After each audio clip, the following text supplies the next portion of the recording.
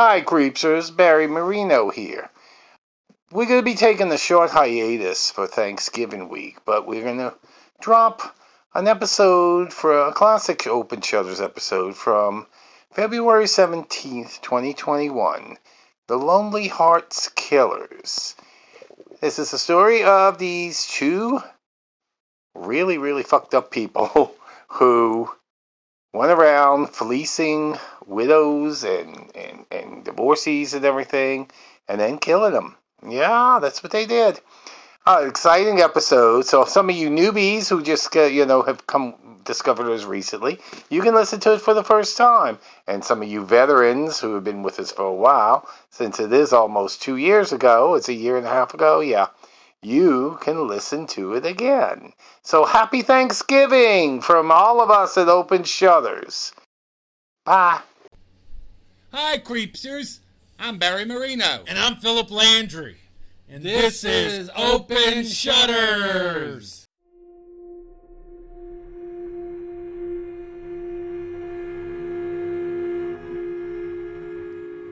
Scary ghost, creepy serial killers, all things that go bump in the night. Enjoy the view from the Open Shutters.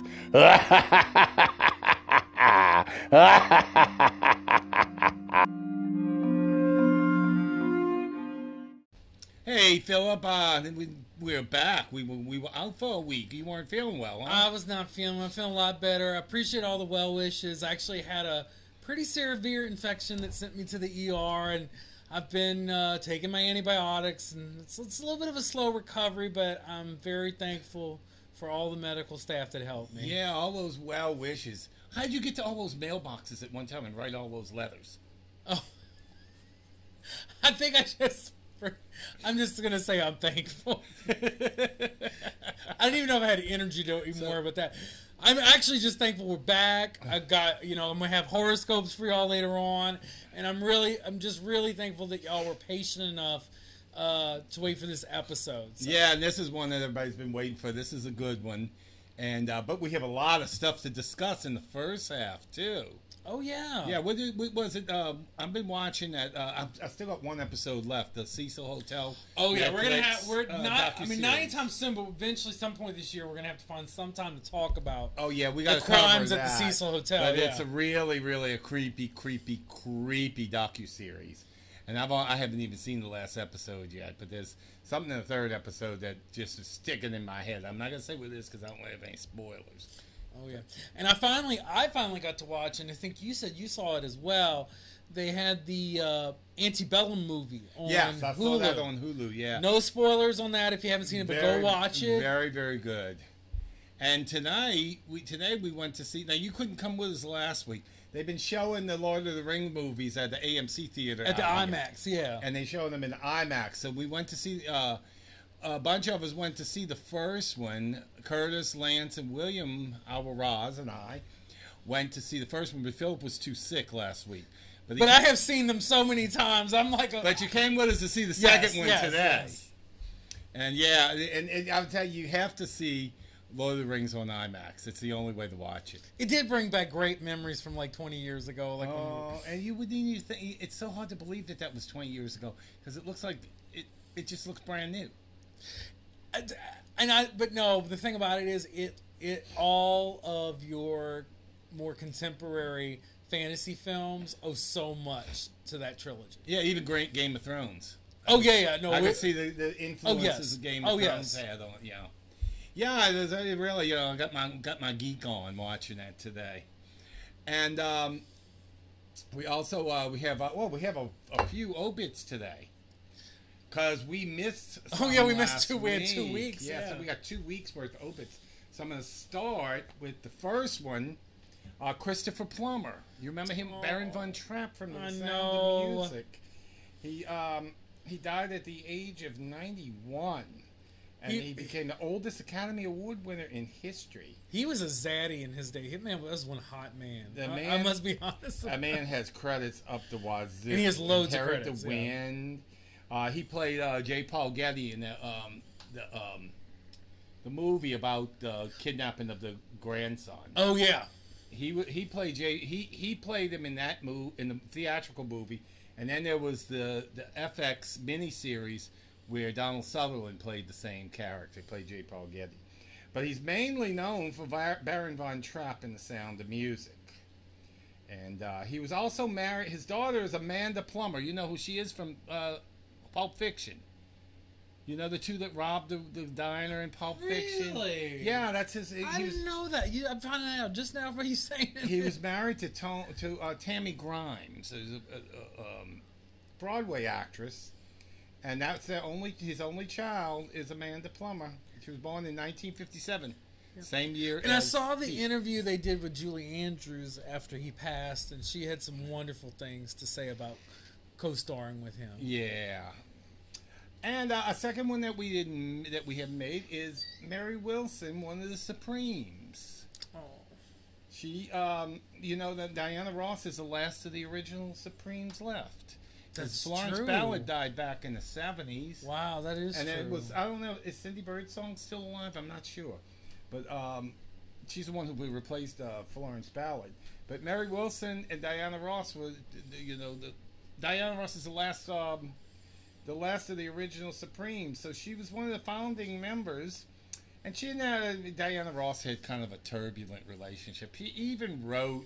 Well, I mean, come on, that happens in most groups at some point. Especially, well, Diana Ross went off to be a movie star, and then things came out that she wasn't really that nice of a person. So Diana Ross was Diana Ross was the Beyonce of her time. She was a diva. But Beyonce, yeah. Well, actually, it's funny because when I was a limo driver, Beyonce is the Diana Ross of her time. I drove Michelle Williams from Destiny's Child. You remember the first Sims game, the very first one when it first came out, like 20 years ago? Well, people used to make these skins, and they would put them online for you to download into the game. And I got that Destiny's Child, and I didn't even know the names of any of the girls of Destiny's Child. So I named them Diana, Mary, and Florence. Oh, that's cute. That's cute. And I just happened to get it right. The Beyonce one was the one I named Diana, and the Michelle one was the one I named Mary Wilson. I didn't even realize that I had it right. So when I rode her in the limo, she was really, really nice. She chartered me for the whole day. And when I rode her in the limo, she says, I told her about the Sims game. This was many years later. She says, I said, and I just Beyonce happened to be Diana Ross. She said, well, of course. She says, and I had to have been Mary Wilson, wasn't I? I said, yeah. You were Mary Wilson. So, and so she goes, cute. She says, well, I can't wait to tell Beyonce about this. I said, yeah, because Beyonce is kind of the Diana Ross of the Destiny's Child. She says, Beyonce's much nicer than Diana Ross. That's what she said. So, you know, the Supremes went on after and they had a few hits after Diana Ross left, including Stone Love and Nathan Jones. And those were two big Supreme hits without Diana Ross. Diana Ross went on to do Reach Out and Touch, Ain't No Mountain High Enough, and many, many, many others. So rest in peace, Mary Wilson. We're going to miss in peace, Mary. you a lot. All right, let's move right along. Next one we're going to have is, you remember, Larry Flynn, Hustler magazine founder. Nasty man, huh? But he made so many young men's fantasies come true. Young straight man. Straight man. But you know, every now and then he would sneak in a naked man in there, you know, just for them pansexual boys, I guess. And I mean, and then he is behind the club that was on Bourbon Street, you know. Oh yeah, well he, I remember some of the early episodes, some of the early issues of Hustler. It came out when I was just about old enough to read pornographic material. You know, I had just about reached that age. And it used to be really, really homophobic in the beginning. Yeah. And then when the Anita Bryant stuff started, he really came out in favor of the gay community. And he did a 180-degree turn. And he became like a really big supporter of you know, he supported marriage equality and everything. So he became a really big supporter of the LGBTQ community. They changed those alphabet letters on that thing so many times. I have I never can get them right. But anyway, he also was a big free speech. And the thing I like is he got sued by Jerry Falwell and won. Oh, that was entertaining. Yeah, they even that even. One thing it is he paid the paparazzi $18,000 for nude pictures of Jacqueline Kennedy Onassis, and published them in the movie. They were real fuzzy paparazzi pictures, but we got to see Jacqueline Kennedy Onassis's junk. Oh, don't say it that way. And it's like, okay, and I don't know. I didn't want to see Jacqueline Kennedy Onassis naked anyway, so I don't like him too much. That's kind of intrusive, paparazzi photos. So yeah. Yeah, really. Okay, the next one's a little bit on the lower scale, but anybody who's a fan of Dark Shadows, of soap opera fans? Yes. The actor Christopher Pencock. He's mostly known for Dark Shadows, General Hospital, and Guiding Light. He died at the age of 76. On Dark Shadows, did you ever watch any of the old Dark Shadows? Yes. Okay, did you ever see the one where the Leviathan storyline, where the little kid grows from, first they get a little baby, and then they get the little bitty kid, and then they get the sort of older kid, and then he's an adult, and he falls in love with Carolyn? Well, he played that role, and then he went on to play, when they went to a parallel time thing, he played Dr. Cyrus Longfellow, who did the Dr. Jekyll and Mr. Hyde thing. Okay. And was tormenting a barmaid. Dan Curtis used to love to rip off old classic horror stuff. And then his last role was Gabriel Collins back in 1841. He was a really, really nasty family member that was in a wheelchair, and he was pretending that he was crippled, but he wasn't. But anyway, he was really good at playing villains, and he played. I never was much of a General Hospital, but I know in Guiding Light he played Dr. Justin Marlowe, who was actually a good guy. That one. So anyway, last death is Rush Limbaugh, the conservative right-wing attack machine, as they have on this article I'm looking at now. He died today at the age of 70 of lung cancer. Lung cancer is a terrible thing. I really wouldn't wish it on anybody. I'm seeing that look on your face. I know you want to say something, but you don't want to say it. Nope. What else you got? So let's see. What else I got? All right. I'm going to talk about something that I heard that I got interested in. It was an article I read about. You remember Shelley Duvall? Yes. She was she got to be a pretty big star in the 70s and 80s. Her first movie was with Robert Altman, Brewster McCloud. I never really saw it. It's got kind of a cult following. Her co-star was Bud Cort, from Harold and Maude. And then she did Nashville. And but her biggest hit was The Shining. Yes, everyone knows her as. Well, that was her two signature roles came in 1980. The Shining, and then she was Olive Oyl to Robin Williams' Popeye. Yeah, but everyone today knows her as the woman from The Shining. Oh yeah, well, and they know her as Olive Oyl too. So, but anyway, it seems that back in she pretty much left Hollywood in the 90s. She did do her last film in 2002, which was an independent film, and moved back to her native Texas. Now, about in late 2016, Dr. Phil got wind that she was suffering from mental illness, and he looked her up and he got her to appear on his show. And did you see any of the footage from that show? It's rather disturbing. For one thing, she doesn't look. You wouldn't never believe this woman played Olive Oyl because she's gained a lot of weight. She's really big now, and she's aged badly. And she had you could see she's a smoker because her teeth are all nicotine stained.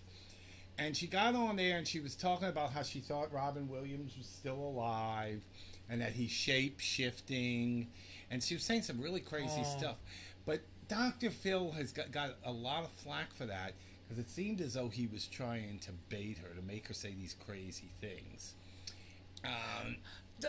Dr. Phil is a controversial character. There's times when he really does hit the mark and he is really helpful. There's other times where...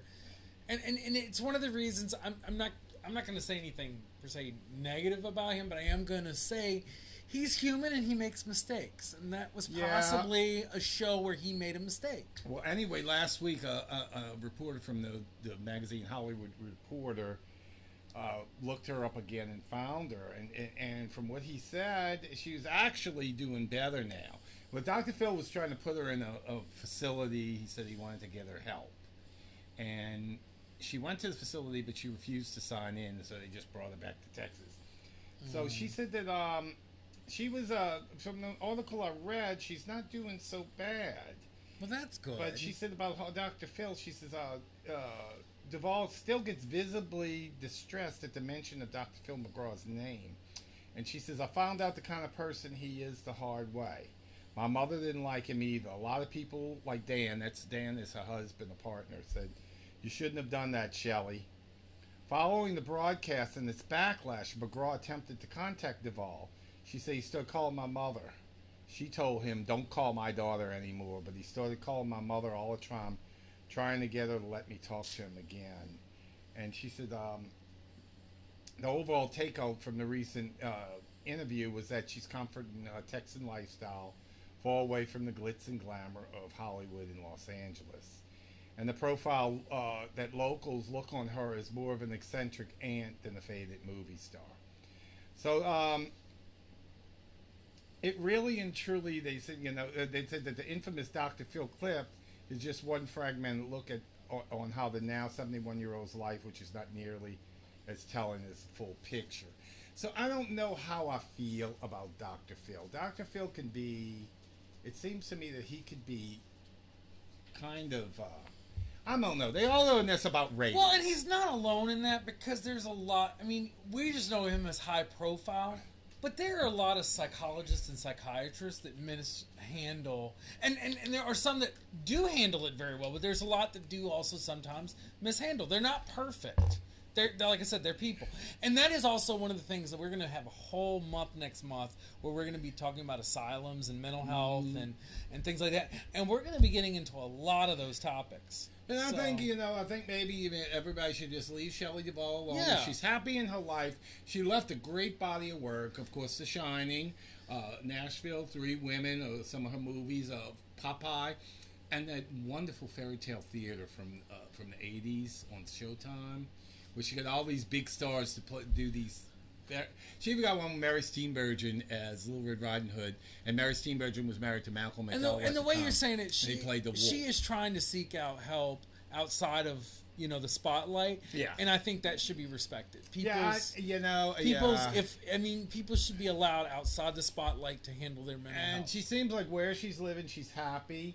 They even showed that for her last birthday, for her 70th birthday, they had a big party for her at what is it? The Red Lobster's her favorite restaurant, and she likes to go to Red Lobster. And she just wants to be a part cheddar biscuits. Huh? She doesn't want to be a movie star anymore. And to tell you the truth, she let herself go. She may have done that on purpose, so nobody will try to cast her in anything. We don't know, Well, wish her well, and hope she has the space she needs to do the healing she needs for herself. Yeah, and you're feeling better too now, huh? Oh yeah. Well, like I said earlier, yeah. I'm still recovering a little bit, still on antibiotics, but yeah, that was for physical health. Yeah. All right. So what we're gonna do now? We're gonna go back to a commercial for our own business, Barry Marino's Craft Creations, and then we'll be right back. We are back. Now this next story is the second in our series of Love Hurts When Love Turns Into Murder. And this is a case that goes back to between 1947 and 1949. It's the Lonely Hearts Killers, Raymond Fernandez and Martha Beck. Now, they between those years, they are suspected to have killed 20 people. Now, it's really strange how they came about. Raymond Fernandez was born December 17th, 1914 in Hawaii to Spanish parents. Hawaii wasn't a state back then, but it was a territory, so he actually was an American citizen. And he served in World War II, and a steel hatchet fell on him during his time in the military. in the military, and it injured his frontal lobe, which may have affected his social and sexual behavior. And upon release from the hospital, he stole some clothing and was subsequently imprisoned for a year, during which time his cellmate converted him to belief in voodoo and black magic, which he believed gave him power over women. Now, Martha Beck, she was born Martha Julie Seabrook on May 6, 1920, in Milton, Florida. And allegedly, due to a glandular problem, that she was overweight and underwent puberty prematurely. And that also brought on promiscuous behavior. So she got pregnant as a teenager, and she even joined a traveling circus. And Truman Capote claims to have known her when he was a little kid, when he was 10. And then she finished nursing school, and she married, and she became pregnant again. The first baby she had out of wedlock. The second child, the man, his name was Alfred Beck. He married her, but they divorced 6 months later. She gave birth to a son. Now she was unemployed and a single mother, and she escaped into a fantasy world. She used to read romance magazines and novels and watch romantic movies. And then she finally found a job at the Pensacola Hospital for Children in 1946. Now she placed what they used to call the Lonely Hearts. See, that's something we may have to explain to today's audiences. Lonely Hearts, they were like Lonely Hearts tabloids. They were like these newspapers, Personal. and they were all personal ads. Yeah. Listen, that's because now we're in this age where everybody's swiping left and swiping right and doing all this on these different ads. They're not used to that. Because there was really a stigma with that. That was actually for people who couldn't meet anybody any other way. And it was always a lot of obese, unattractive women and kind of socially awkward, Big Bang Theory type guys, that weren't considered traditionally attractive. And it also attracted con men and scam artists like Ray Fernandez. Well, they still have scam artists sitting out there on the ads nowadays. Oh yeah, oh definitely. So she placed a Lonely Hearts, and Raymond Fernandez answered it. And he visited her, and for a short time they started a little bit of a romance, and she believed that they were going to be married. So he went to New York City, and she made preparations in Milton for her wedding. But she was fired from her job because they found all the dirty love letters she and Ray had. And back in those days, there were all kinds of morals clauses in jobs. Yeah, you could actually lose your job because you slept with somebody you weren't married to, and things like that. We can't do that today. So then she packed up and she went to she arrived on his doorstep in New York City. And what happened is she didn't realize that he was trying to scam her, but she found out, and he decided he liked her. So he incorporated her into his scams. Now, what he would do is he would answer these Lonely Hearts things from women. A lot of times it was older women, and she would pose as his sister, and they would scam the women out of money, and then leave. They'd take their money and go.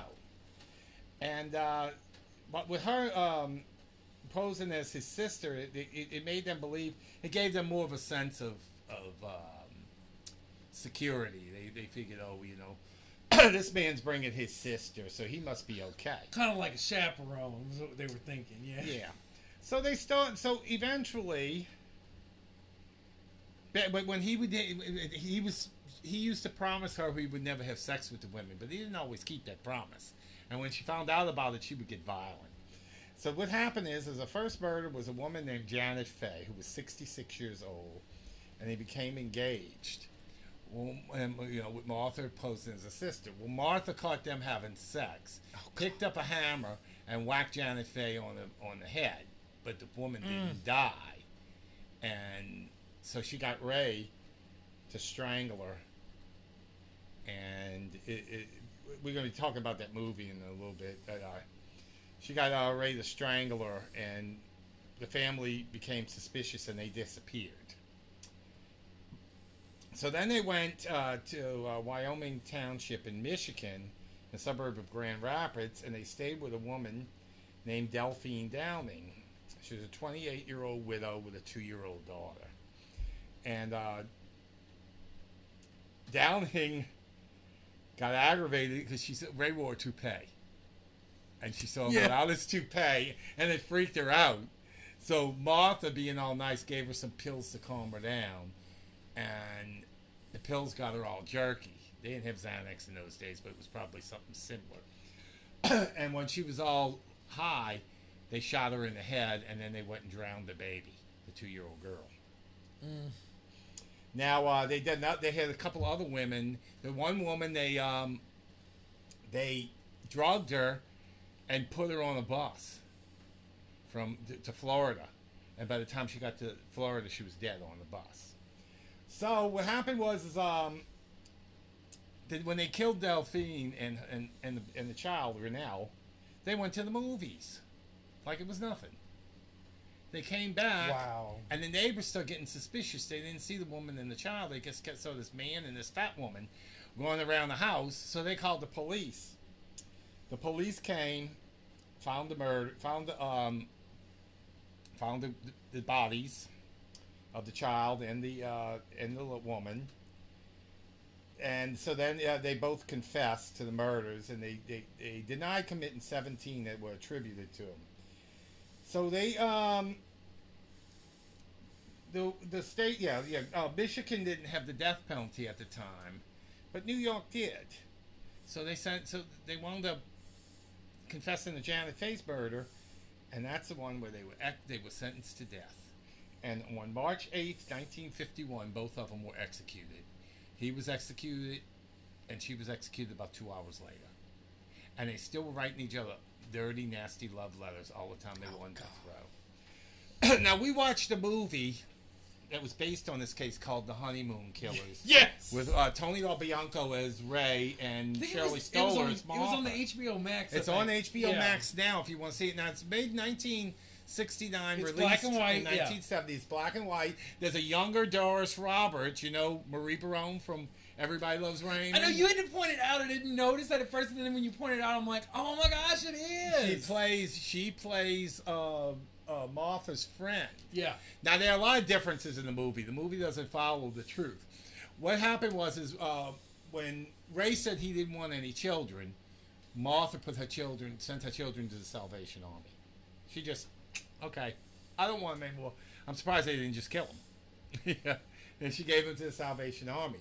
Now, in the movie, they show that she was taking care of her elderly mother, and she puts her elderly mother in the nursing home. Yes. And they have her all kind of torn up about it, And the movie doesn't show them as being really evil.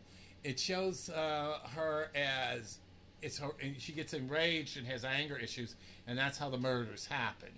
Where in real life, I think she was really an evil, calculating woman, don't you?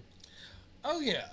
I mean, and normally I don't do this, but since we're talking about lovers and compatibility and all, I was listening when you gave the birth dates. Yeah. That's a strange-ass match. You think you said December 17th, 1914 for him. Yes. That would make him a Sagittarius tiger. It was December 7th, 1914. And her, she would have been... May 6th, 1920. She would have been a Taurus monkey. Now, her being a monkey, that is very calculated. They're highly... More like an elephant, actually. Well... Come on, Barry. Be nice, okay? I don't know if I have to be nice to her. Not to her, but, honestly, about... We can't fat shame dead serial killers? Well, I don't know. Okay, but anyhow. So, I actually feel like she was very calculated. You're trying to say she became sex crazed. I think she was. No, she was from the beginning. I think she was from the beginning. She was sexually... I think that was part of her. She was sexually promiscuous from the time she was... That was part of her game to work the system. She went through puberty at 10 years old, and she started having sex at 11. Yeah. I do think he was overly alluring. He did actually, I think at some level, did use her, but also enjoyed. He was intrigued by what she was doing. But I'm not to say I think they were the best match. I think it was a crazy match. Like, I think that they didn't really help each other out. They helped each other spiral. It might have been this, they were just awful. They spiraled each other into this criminal madness. They were awful people separately, but together they were totally toxic. Oh, it spirals into this criminal madness. Yeah. And they bring out what they think is the best in one another, but it's actually the worst instincts in one another. Now, the movie showed it was much more sympathetic to her than she deserved it to be, because they showed where she had some guilt about killing Delphine and Renell, and she called the police on them. She called the police and turned them in. Turned herself and him in. And that's not what happened. They went to the movies. They lived in that house with the bodies for a few days until the neighbors sent the police And I don't over think there. she would have turned him in. Because as much as she didn't like sometimes when he'd sleep with another woman, the fact is the woman was already eliminated out the picture. Yeah. So she got her man back. And that was the whole point, if you think about it, is everything she seems to have done in real life was always to get him back. Yeah. As long as she wasn't really losing him, it was okay. Well, like there were scenes in the movie. Now this one was totally made up. Where they're at the lake with this woman, and he starts making out with the woman while she's in the lake swimming, and she purposely tries to drown herself. Oh God, that scene was ridiculous. I think that is actually the trait of someone with borderline personality disorder. And I don't think she had borderline personality disorder. Because a borderline has a feeling of emptiness. And I don't think she felt empty. Borderline doesn't always know what they're doing. I think she knew every single thing she was doing. Yeah. And he knew she was like that. So he knew he could use that to his advantage as well. Yeah. And he took that advantage. Oh, yes. And they just were, I don't know, it's just... And why kill the child? Why not just leave? Even leave the child at the firehouse and go off. Now, there's another movie made. It's on Tubi called Lonely Hearts. And in this movie, Jared Leto plays Ray. And of all people, Salma Hayek plays Martha, which is total miscasting. Because Salma Hayek's hot and beautiful and sexy. Okay, they were trying to sell that movie. Now, in the old movie, and John Travolta's the cop that's trying to find him, that's trying to catch him. Now, in the first movie with Janet Faye, they didn't do it the way it really happened in real life. They had the lady, she had withdrawn all her money and gotten cashier's checks, and she was worried about her money. And they had that big chest, remember, with the name on it, and they had painted that was too. And she was worried about the money, and she started getting panicky about the money, and that's when she hits her on the head with the hammer. Right. And then has him strangle the old lady to death. It's a very, very disturbing scene. But it's a disturbing scene, but I think the real life was probably a lot more. That just seemed like, it kind of seemed off in the movie. I think if it was done in real life, it would have been a lot, even more intense. Well, I think the acting in those scenes was really good, especially the lady that played Janet Faye. She was an old radio actress. She never had done many. I think that's like the only movie she did. Yeah. She did a lot of the radio soaps and everything back in the 30s and 40s. But in the next movie, which was made in 2005, the Selma Hayek movie, Alice Krige plays Janet Faye. You know Alice Krige? You know her from a movie. She was in a movie. What was it called? Nightcrawlers or something, where she and her son were these like werewolf or vampire people. Vaguely remember and that. her son was Leo from Charmed. The actor who played Leo in Charmed. Oh, okay. I kind of remember. And then she was in the movie Ghost Story. She was the ghost, actually. And so she was a much more attractive woman than the woman you had in that first movie. And she does catch them having sex and wax her with the hammer. They did that one correctly. Okay, now hold on. I have to go back to the Honeymoon Killers for a moment. Okay. And mention just the obligatory product placement in the bed. The box of candy. Where Martha Beck, the character is sitting there with a box of the Whitman we actually have a prop sitting here of the we have it sitting right here. Whitman sampler box, the chocolate sitting here. Cause that scene, she even is going on the inside cover, like trying to figure out what's going on. Yeah, gonna have that little chart. The chart, yeah. And she settles on the chocolate truffle, and then you see later she's done actually eating the whole damn box. It didn't really matter what she chose. And she's passed out. And she's passed out from a diabetic coma, apparently. No, she wakes right up again. I think she just got a big old sugar rush and sugar crash. But it would be believable that she'd be diabetic. But that was the funniest product placement I had ever seen in a while. Yeah, I had forgotten about it because it goes so fast. I had to point it out. You had to go find it. I had to go look through the movie again to find it. I totally, when I was watching, I was like, "Are you serious?" I was laughing.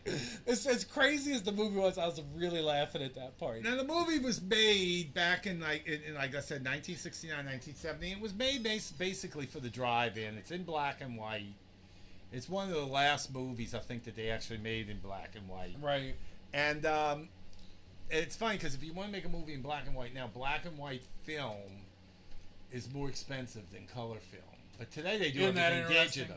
But let's say in 1990 when they made Schindler's List, it was more expensive to make that movie in black and white. Well, now it might even be easy to do all of it because now it's all digital now. Now they could just edit and throw everything in black and white with a click of a button. Yeah.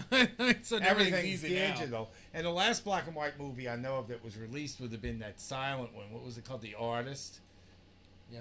One of the best one was Schindler's List. Schindler's List was in the 90s. It was the 90s, right? Yeah. And that was actually and the only thing I think ever in that one was like what was the little red, yeah. The girl with the red. Yeah. Now you see things. If you look at movies, it was talking about black and white. Just almost every movie was in black and white, and some of them were in Technicolor.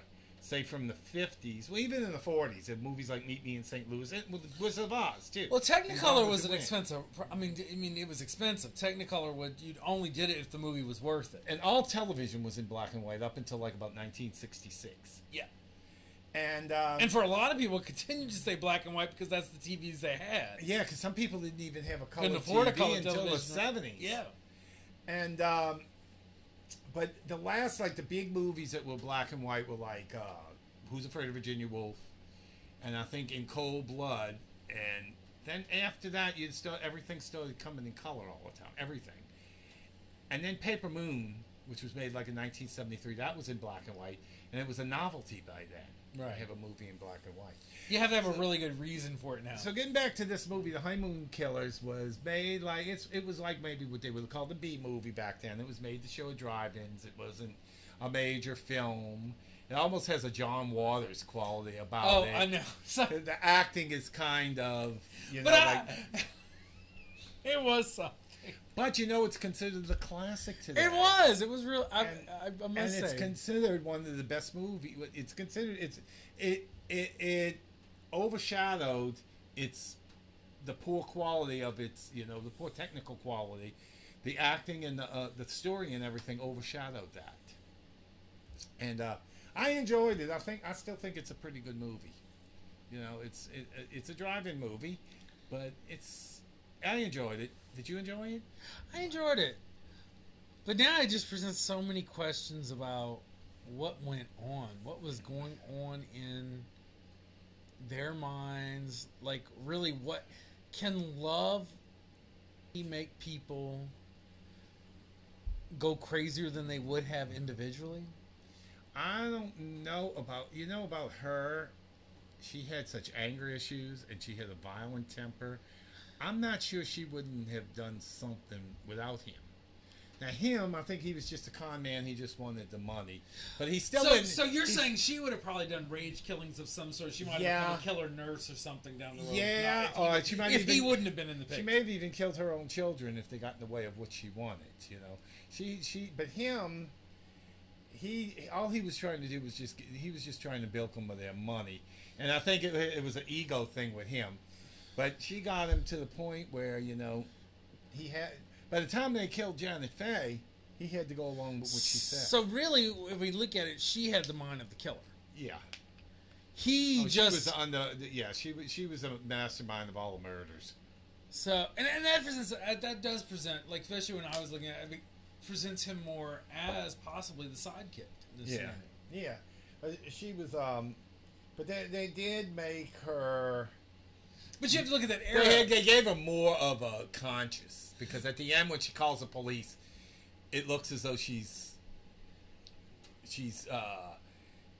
having problems with the fact that she killed the child and that kind of thing. But even the fairness I don't believe that. But even the fairness of that era, they weren't as fair as they are now, because they would looked at it as, oh, he was the man, so he must have been more responsible for the murder. Yeah. They didn't really, and I'm not trying to put down, but they really didn't look at the evidence when it came to looking at things gender based. You know, with this crime couple, where this had been done nowadays, she might have actually gone away more than he would have.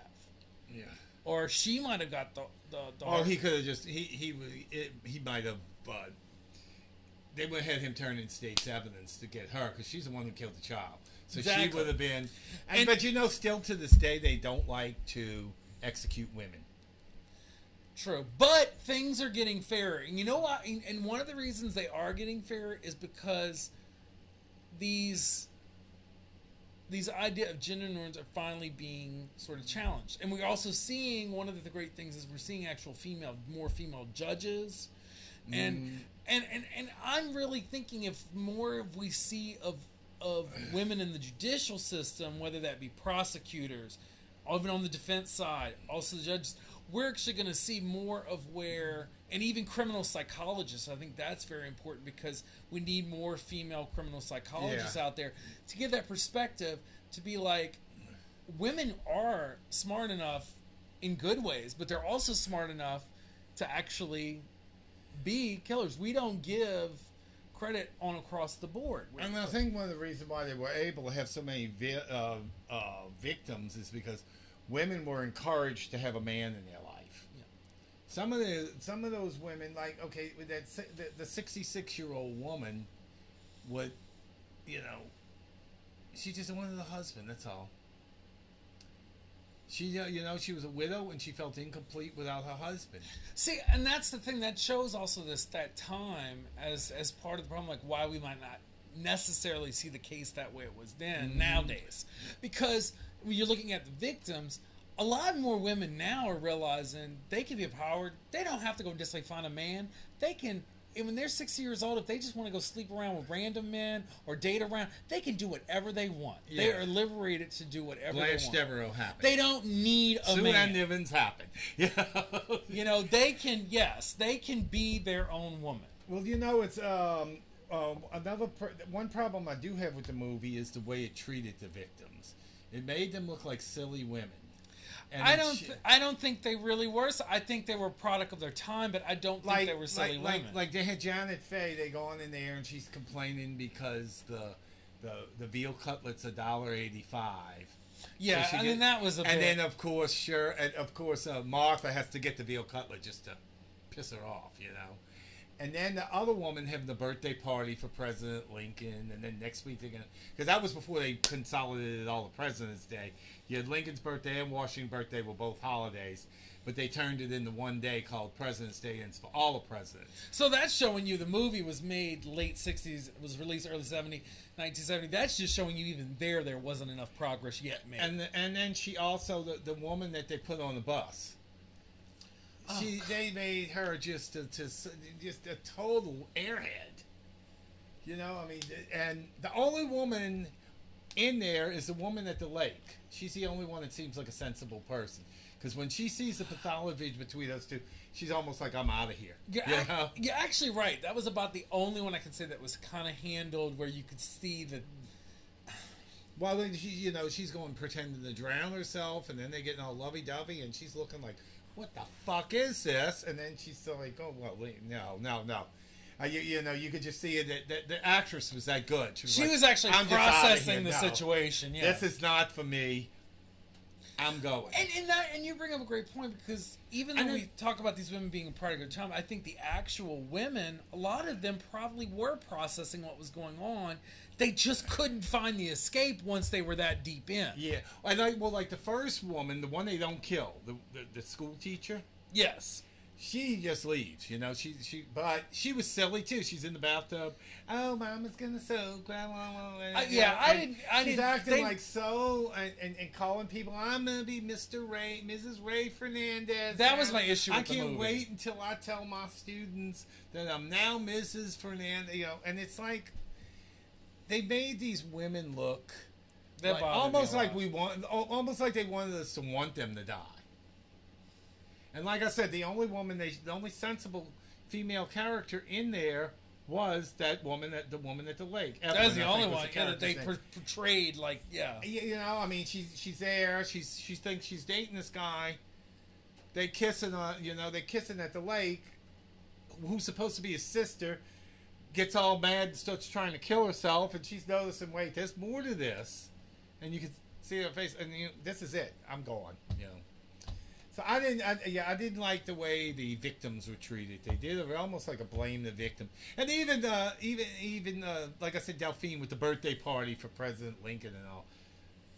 Well, maybe they were more worried about selling those Whitman samplers. Maybe. And even Martha was made, it was a blubbering mess, and she was actually a strong woman, And hey, look! I went and bought one of those Whitman samplers just to have sitting there for the and podcast. it's sitting right in front of us, and you haven't opened it yet. Hey! You gotta go for. I saved the chocolate truffle that she ate first, just for you. Oh, it's right there in the corner. That's okay. So I'm gonna eat the chocolate. You eat the chocolate truffle on air. Right. I bought the smaller one because I didn't want a whole bunch, and I don't have a nougat like she had. She had one of the nougats in her box. I think she had the big box. No wonder this woman loved this candy. This is good. All right, I'm just gonna eat the goddamn molasses chew. I know it's weird, but I'm just gonna go. Let's close this. Let's close this back up. Well, speaking of closing up, I gotta swallow this candy first. Oh my god! Yeah. Excuse me, y'all. Can you talk? Sip of water and then. I'm gonna try to talk with it in my mouth. All right. It's too chewy. You can follow us on social media. Follow us on Twitter at @AShuthers. Follow us on Facebook, the official page for Open Shuthers, a creepy podcast, and on Instagram at Open Shuthers Podcast. Our email address is openshuthers@yahoo.com. You can email any suggestions. We're also available on Anchor. We're available on Spotify, Radio Plus, and what's the other one? Apple, huh? Uh-huh. And several other ones, Breaker and a couple other ones too. So, remember, as I eat my candy, I'm enjoying my candy, so I want you to enjoy the view from the Open Shutters. But don't fall out the window. Goodbye, everybody. Goodbye. We'll see you next week. Next week we have a local case that's pretty high profile, but that's all I'm saying. Yep. But we'll see you next week. Thank you.